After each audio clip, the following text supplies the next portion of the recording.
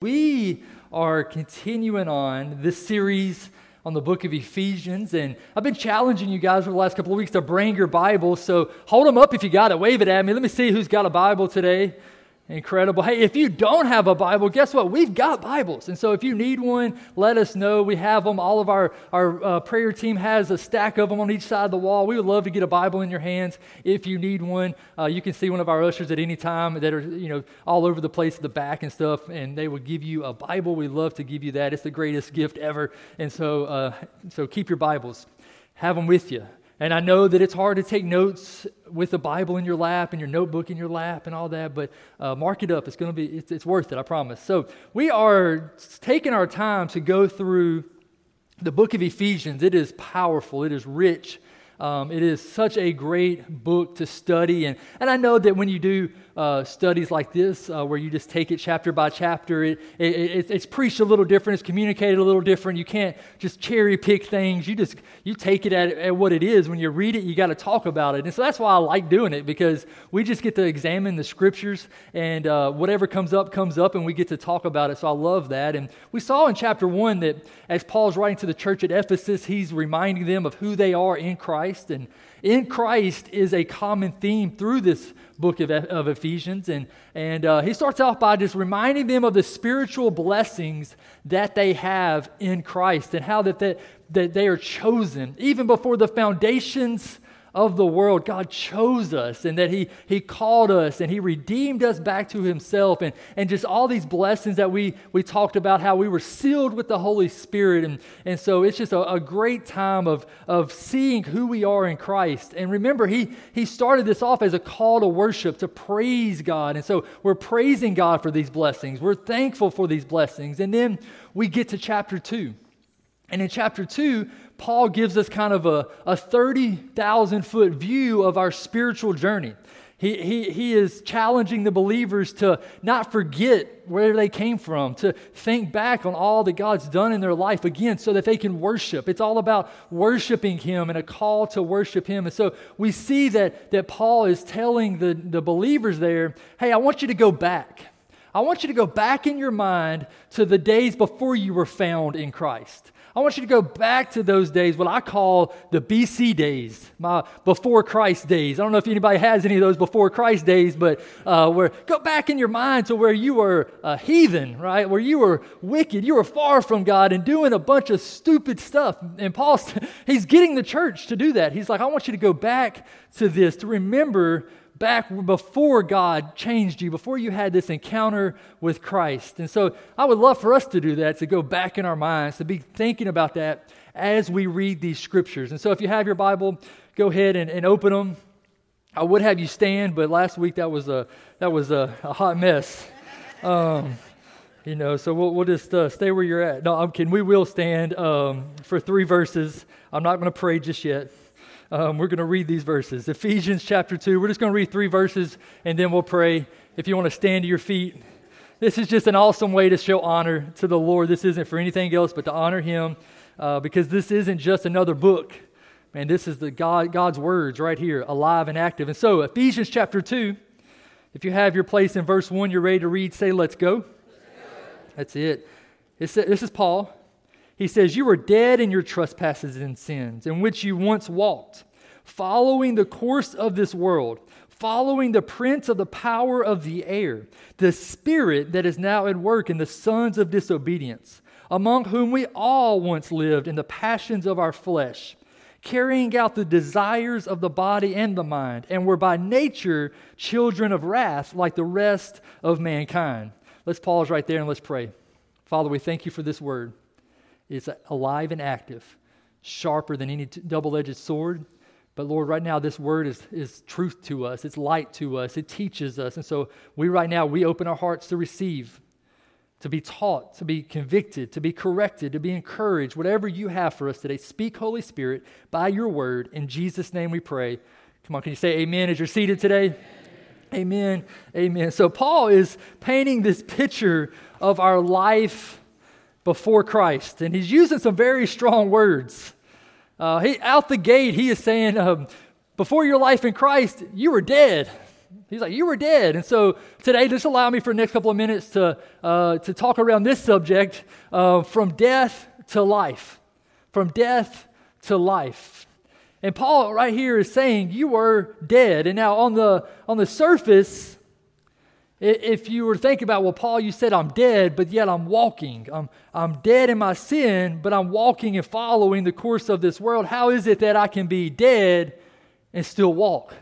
Like, how can I be walking dead? Is that TV series really true? I thought it was pretend, but Paul, you're saying that I was dead and now I'm walking. Well, obviously here, Paul is talking not about physical death, but about spiritual death. And he's talking about how all of us, before we were found in Christ, were spiritually dead. You see, before your new life in Christ, you were spiritually dead. And I know that is something that we're like, oh, I got to wrap my head around that. What does Paul mean about being spiritually dead? Well, from the beginning, with Adam and Eve and in the garden, and God tells Adam, don't eat of this fruit from this tree or you'll surely die. It wasn't a physical death, it was a spiritual death that Adam would die. Why? Because in that moment that they ate of that apple, they were then separated from God. And that separation there caused spiritual death. And that's Genesis chapter 3, that's the fall of man. And ever since the first Adam, every human after that has been born, as the Bible says, a children of wrath. We are separated by nature. We are separated from God because of the sin that dwells in us. And Paul says that you are dead because of that sin and because of those trespasses.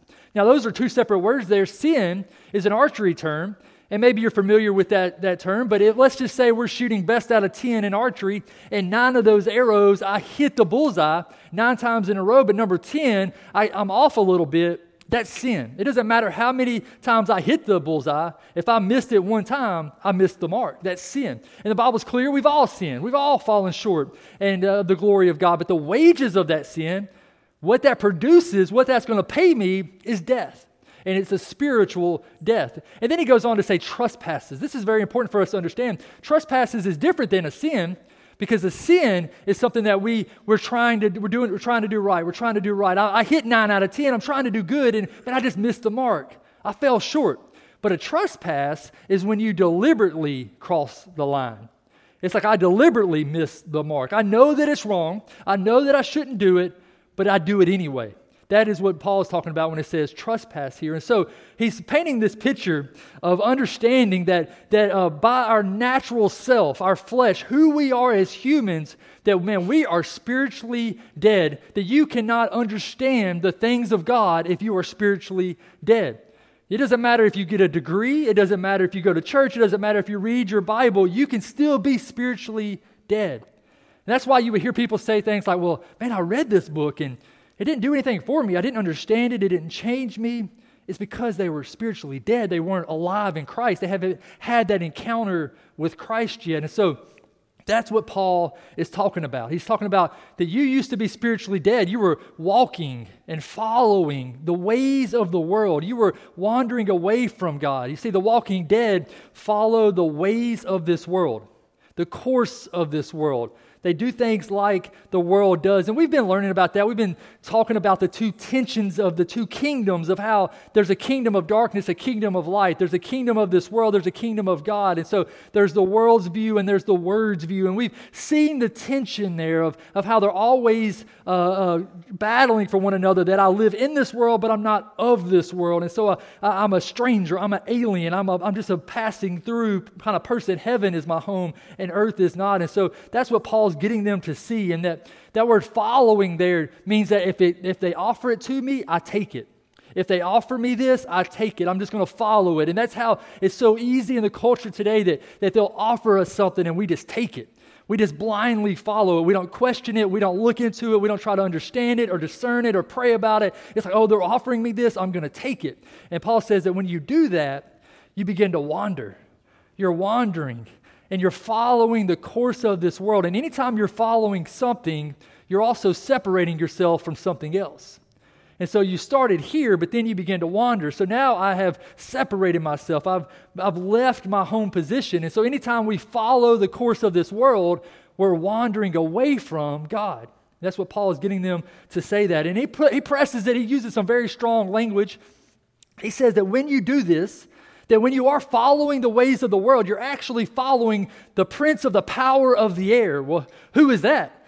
That's Satan. That's the devil. He's saying that when you follow the world's way, you're actually following Satan. It's some very strong words here. And I think it's important for us to note that Satan has indeed been given authority over the world. Satan has been given authority over the world. You see in your notes there, 1 John 5, I just gave you the reference. It says this, the whole world lies in the power of the evil one. 2 Corinthians, the God of this world has blinded the minds of the unbelievers. Even Jesus, John chapter 14, on his last night, he said this. He said, I will no longer talk much with you, for the ruler of this world is coming. And so it's clear that Satan has been given authority over the world, and when we follow the ways of the world, we're actually following Satan. It's some very heavy stuff, and that's why he says that spirit, notice he says spirit, is in work. It's working in the sons of disobedience, because Satan is a spirit. It's a spiritual battle, and it's working in us. And so he's talking about how Satan is indeed after not our body, but our souls. And we spent several weeks on talking about demonic influences and spirits and all that kind of stuff. But Paul is hitting this again. He's bringing it back to their memory to know that Satan, a spirit, an evil spirit, is at work in this world, and he's trying to get you to wander away from God.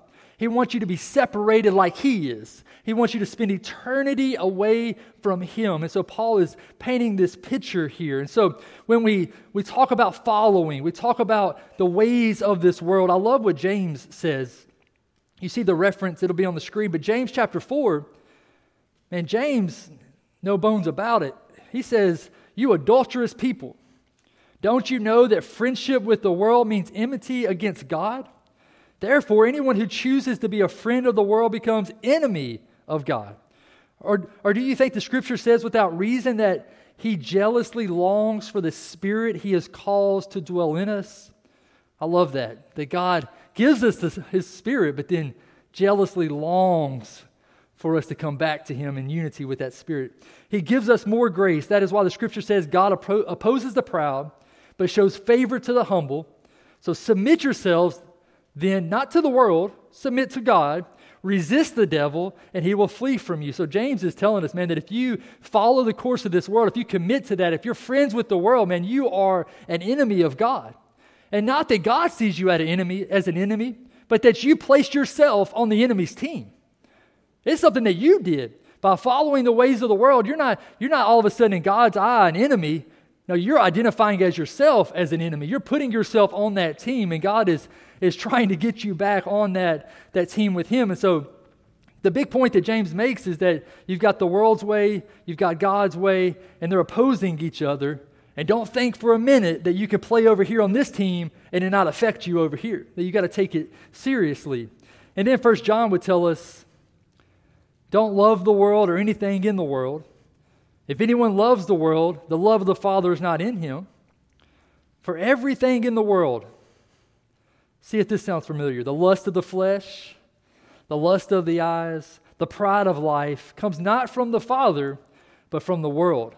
And the world and its desires will pass away, but whoever does the will of God lives forever.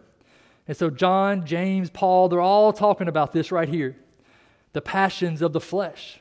Following the course of the world you're gonna desire the passions of the flesh. And so the ways of the world are to fulfill the desires of the flesh, the lust of the eyes, the pride of life, those things that the world offers us and attracts us, it throws at us. He's saying, man, if you give into that, then if you fulfill the flesh, you're following the course of this world and not the course that God has for you. And he says, even in here, in Ephesians 2, he says, by nature, you're children of wrath. By nature. It's natural for us to want to fulfill the desires of the flesh. It's natural for us to want to give in and satisfy our passions and our desires. It's natural for us to want to do what the world says. But just because it's natural doesn't mean that that's what God has for you. And that is what we face today in the culture, is because it feels natural to me, then it must be okay. Because it feels natural to me, then it must be all right. Because it feels natural, then God must have just made me this way. Why would I feel like this if God didn't make me this way? But the Bible's clear that we're not just supposed to conform to the way that we feel, but that we're supposed to crucify our flesh, that we're supposed to beat it daily, as Paul says, that we die daily to Christ, that we crucify the passions and forsake it for the cost of Christ, that we're going to focus on what He's done. And so we're seeing this very sobering picture of Paul. He's like, man, you're dead. You were dead in your sins and your trespasses. You were an enemy of God. You were far from Him. You were following the ways of this world. The work of Satan was in you. It's a very sobering, a very heavy message, a very tough part of this passage. And he's getting them to go back. And so I would just love for us in this moment to go back. Every one of us, would you remember your life before you were found in Christ? Remember where you were before you gave your life in Christ. Remember the addictions that you struggled with. Remember the depression that overtook you. Remember the loneliness. Remember the sin that was in your life. Remember the desires of the flesh that you gave into. And I know that as your mind goes there, you're like, oh, I don't want to remember that. Oh, man, I messed up. Oh, I don't want to remember that. That's not good. It wasn't good. It's painful. Paul, I get it. Okay, I messed up. I've done some bad things. I've hurt some people. I've lied. I've cheated. I've stole. I've cursed God. I get it. Can't we just move on? Paul's like, no, stay right there. Stay right there. Think about who you were, how messed up you were, how lost you were, how undeserving of the name Christian you were, how undeserving of the spiritual blessings of God that you were, how you don't deserve any of it. Think about how you were lost. Think about how you were dead in your sin. Think about how you were deserving of punishment. Do you got that in your mind? Are you there? Go there right now in that place in your mind, and then listen to verse number 4. Ephesians chapter 2 verse 4 says, but God, rich in mercy. But God, not but the doctor, not but the therapist, not but the book I read, but not but my family, but God. But God, rich in mercy, because of His great love with He loved us, even when we were dead in our trespasses, we were made alive together in Christ. By grace you have been saved. But God, I think about my life, the loneliness, the pain, the anxiety, the depression. I think about the void that was in my heart as a child and even as a teenager. And I think about the things that were being thrown at me. And I tried to do whatever I could to take that void away, to fulfill it, to take away the pain, to take away the depression, to take away the hurt, to take away those thoughts. I did everything I could to consume. And then I realized that it was only making me worse. It wasn't until I fully submitted to the Lord. I just said, okay, God, not my will, but your will. I'm tired of this. It was in that moment that I said, Lord, I don't deserve this. I didn't earn this. You don't need to do anything for me. I'm nothing but filthy rags. But Lord, if you can use me, God, I just want to submit to you. And it was that but God moment, that moment in my life where I should be dead, that moment in my life where I should not have a relationship with Him, that moment in my life where I shouldn't be married, I shouldn't have kids, I shouldn't be here today. It was a but God moment. And every one of us, as you've thought about that place before God and you think about where you are right now, you can see that but God moment. That in Christ now, because I'm alive in Him, God did for me that which I could not do for myself. That I was undeserving of His mercy, undeserving of His love. You know, as I was preparing for this and thinking about this scripture, some stories came to mind. Some but God stories that I've heard personally just this year. And now I'm not going to share all the details and all the names, but I just jotted a few down in my notes to help us today to realize that if God can do it for them, He can do it for you. To realize that God desires to have an encounter with you. And so I was addicted, hopeless, depressed, ready to end it all, but God, He saved me. I was let go from my job, not knowing how to make ends meet, but God, He provided for me. I was injured at work and it should have killed me, but God, He spared my life. My marriage was over, the papers were filed, but God, we are now restored. I was sick and on my deathbed. The doctors called in my family to say their goodbyes. The family surrounded me to pray for me. My brother prayed for me. And then they unhooked me to let me pass on. But God had different plans. I'm supposed to be dead, but God.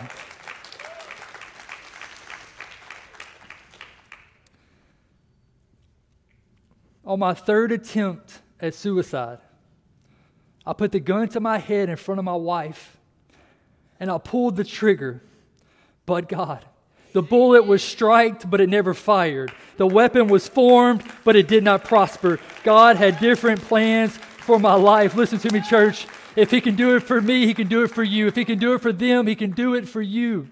But God, rich in His mercy, even when I was addicted, hopeless, depressed, even when I was far from Him, He saved me. He rescued me.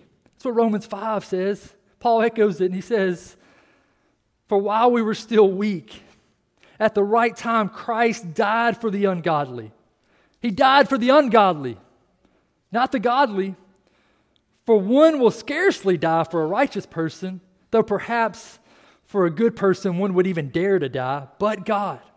He shows us His love, that while we were still sinners, Christ died for us. I was dead in my sin, but God. I didn't deserve it, but God did it anyway. He does it anyway. And so get out of your mind this thought that I've got to clean myself up. I've got to do this and do that before I can come to God, before I can approach Him. God wants to give you a free gift, a gift of salvation, a gift of hope, a gift of restoration, that you can have a relationship with Him. That when I was unlovable, He loved me.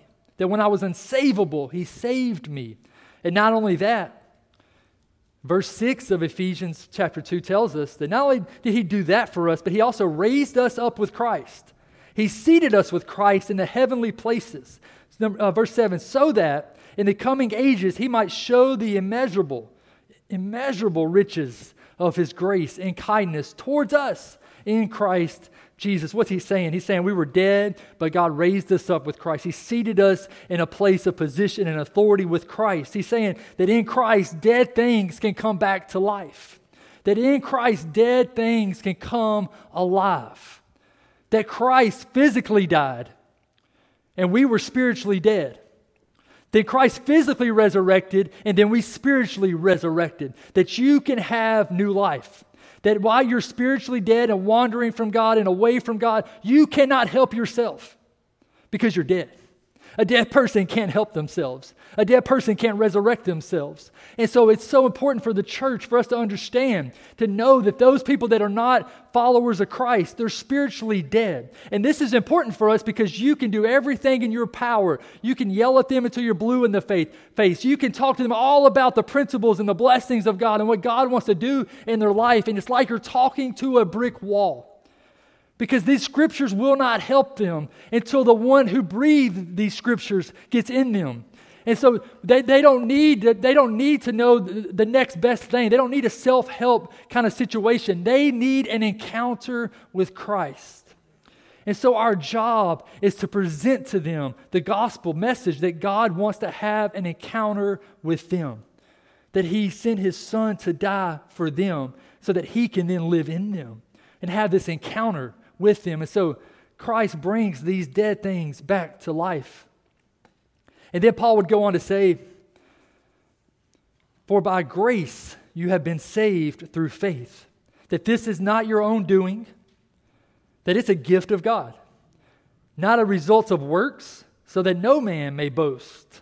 So none of this was our doing. I didn't earn this. I didn't deserve this. I didn't go to church X number of times, then all of a sudden now I'm saved. I didn't read my Bible front to back, and now I'm saved. Paul is making it clear that this is a free gift. Salvation is a gift. And I want us to understand this today because it's so easy for us to say, yeah, I get that and move on, that we forget that it's a gift, that you didn't earn it, that you didn't deserve it. You're not worthy of the name Christian. that God in His love and His grace and His mercy, He gifted you salvation. And so we can't get confused and get arrogant or get religious and think that it's because of me. That's why Paul said that no man may boast. Because what do? Well, I earned this. I deserve this. Yeah, God gives me this. No. As quick as He gives it, He can take it away. And so we should not be boastful. We should understand that He is a good Father who gives good gifts to His children. And now that we're in Christ, Paul gets to this point in verse 10. This is where we'll end today, in verse 10. And he tells us some of the why we're in Christ. It says in verse 10, "For we are His workmanship, created in Christ for good works, which He prepared beforehand that we should walk in them." And so Paul's telling us what He saved us from, the ways of the world and the power of darkness and the kingdom of darkness. And he saved us from all this. He chose us and redeemed us. Now He's saying what He saved you for. That you have a job, you have a purpose, that you're His workmanship. You're created by Him for Him, that He designed you. Not this world. This world did not design you. They don't give you your identity. It's found in Christ. And so Paul is getting them to realize their divine design.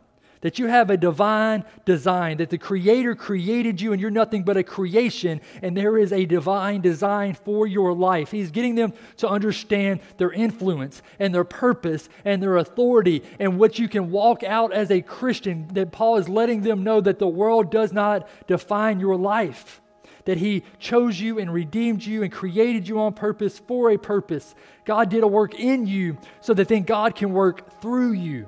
That He's done stuff in your life so that He can then work through your life, that you were created on purpose, for a purpose. And what is that purpose? Well, Paul's already told us in the beginning, for the praise and the honor of His glory, that we are created on purpose for the purpose of praising and honoring Jesus Christ, that there's no other purpose on this world, that you will not be fulfilled until you dedicate and commit yourself to praising and honoring in everything you do. Whether word or deed, you do it all for the glory of God. That's why you were created. That's why you do that. And the moment that you step into that cycle of leaving the course of the world, stop wandering away from God and start wandering towards God. The moment that you do that, you step in this cycle where you leave the darkness, you're now in light.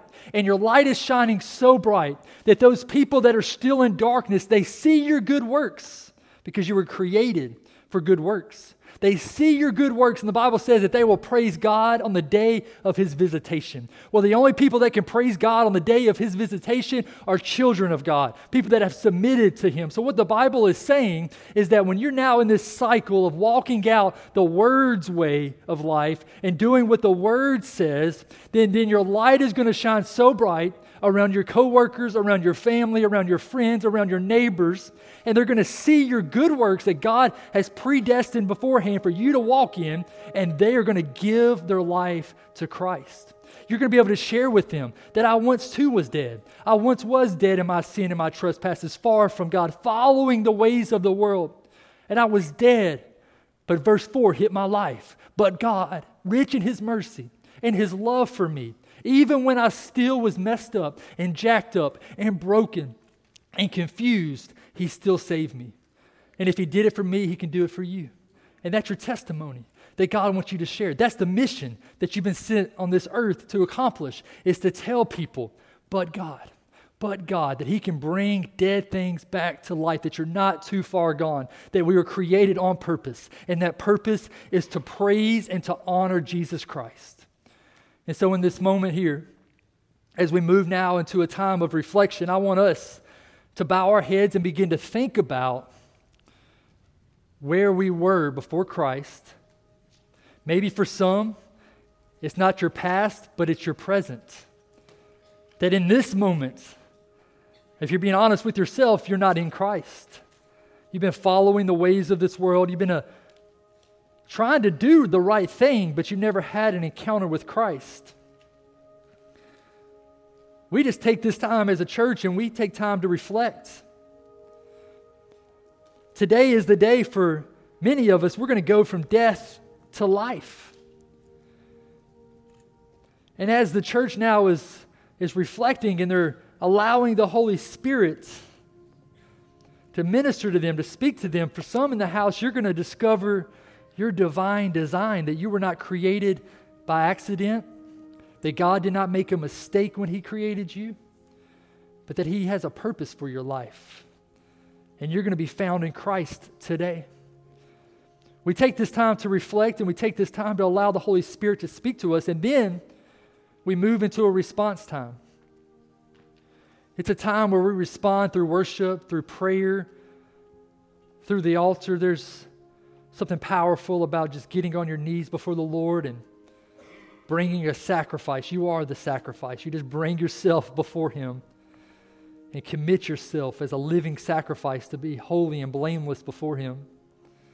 But in this moment, as the church is reflecting, if you're here today and you say, you know what, Michael, if I'm being honest with myself, and actually if I'm being fruitful in church, I don't feel like I'm close to God. I don't feel like I'm found in Christ. I don't feel like I've discovered my divine design, that I know who I am in Christ, that I know whose I am. I don't feel like I am a child of God. Maybe for you, the Holy Spirit is in this moment stirring in your heart, tugging on your heartstrings. Maybe sometimes it makes your stomach feel sick. You're like, oh, what's going on? It's the Holy Spirit, and He's drawing you in, longing for that relationship. It's nothing you did. You didn't earn it. You don't deserve it. It is a gift from God. Today, as people are praying and reflecting, I want us to take a bold step. You're in this house today and you say, you know what, Michael, I need you to pray for me because that's me. You're describing me. I'm far from God, and today is the day where I'm now close to Him, where I want to feel Him, where I want to walk out my purpose, where I want to be who He created me to be. I want this new life in Christ. I want the dead things to stay dead, and I want to rise again, a new creation. If that's you, would you lift up your hands? It's just a sign of faith, of boldness today, that's me. I'm giving my life to Jesus, maybe for the first time or the second time, third time. I'm rededicating my life. That's me. I see your hand. I see your hand. Anybody else? I see your hand. Anybody else? I see your hand. Now what we're going to do is we're all going to respond together. So we're going to stand to our feet. The heart behind you raising your hand was not to embarrass you. It's to start activating some faith, because it takes a lot of courage to lift up your hand in signs of surrender and say, God, I'm surrendering. Yes, that's me. That's me. Now that hand lifted doesn't save you. The Bible says that you must confess with your mouth, believe in your heart that Jesus died and rose from the grave and that He is Lord. And so you have to openly confess that. You can't confess with a closed mouth. You got to tell somebody. You got to open up your lips and declare it. And so our prayer team is making their way to the side walls. They're here for a couple of reasons. They're here to pray for the needs of the church. Maybe if you're being honest with yourself, you're like, man, I'm struggling. I've got some things that I just need God to do in my life. I've got healings and mountains I need broken through, and I just really need to pray for my family or for a sickness. They're here for that. But if you raise your hand, or maybe you should have, today's the day that you're going from death to life, you're now found in Christ, I would encourage you and challenge you to go and to pray with these guys. They have resources for you. Of course they're going to pray, but they've got a Bible for you, a New Believer's Guide for you. We want to help you on this faith journey. And so we're going to pray, and then we're going to respond. We're going to go back into worship, and we're going to respond as the Spirit leads us. And so, Father, we thank You for this moment. We thank You for this holy moment right here, that as Your people now have heard Your word, the Holy Spirit has now ministered and brought conviction and correction and encouragement to Your children. We're going to respond by faith, because we don't ever want it to be said of us that we're just a hearer of the word and not a doer. And so, Father, we're going to respond in worship to You, because we were created to worship You. And we're thankful that the word is clear, that if we're sick, if we're broken, if we're hurting, that You can touch us. You touch the untouchable today. So we thank You for that. Would You touch Your children today as they worship You? Lord, we love You. We honor You. Right now we pour out ourselves to You. We bless Your holy name. In Jesus' name we pray. Amen and amen. Come on, let's worship Jesus today.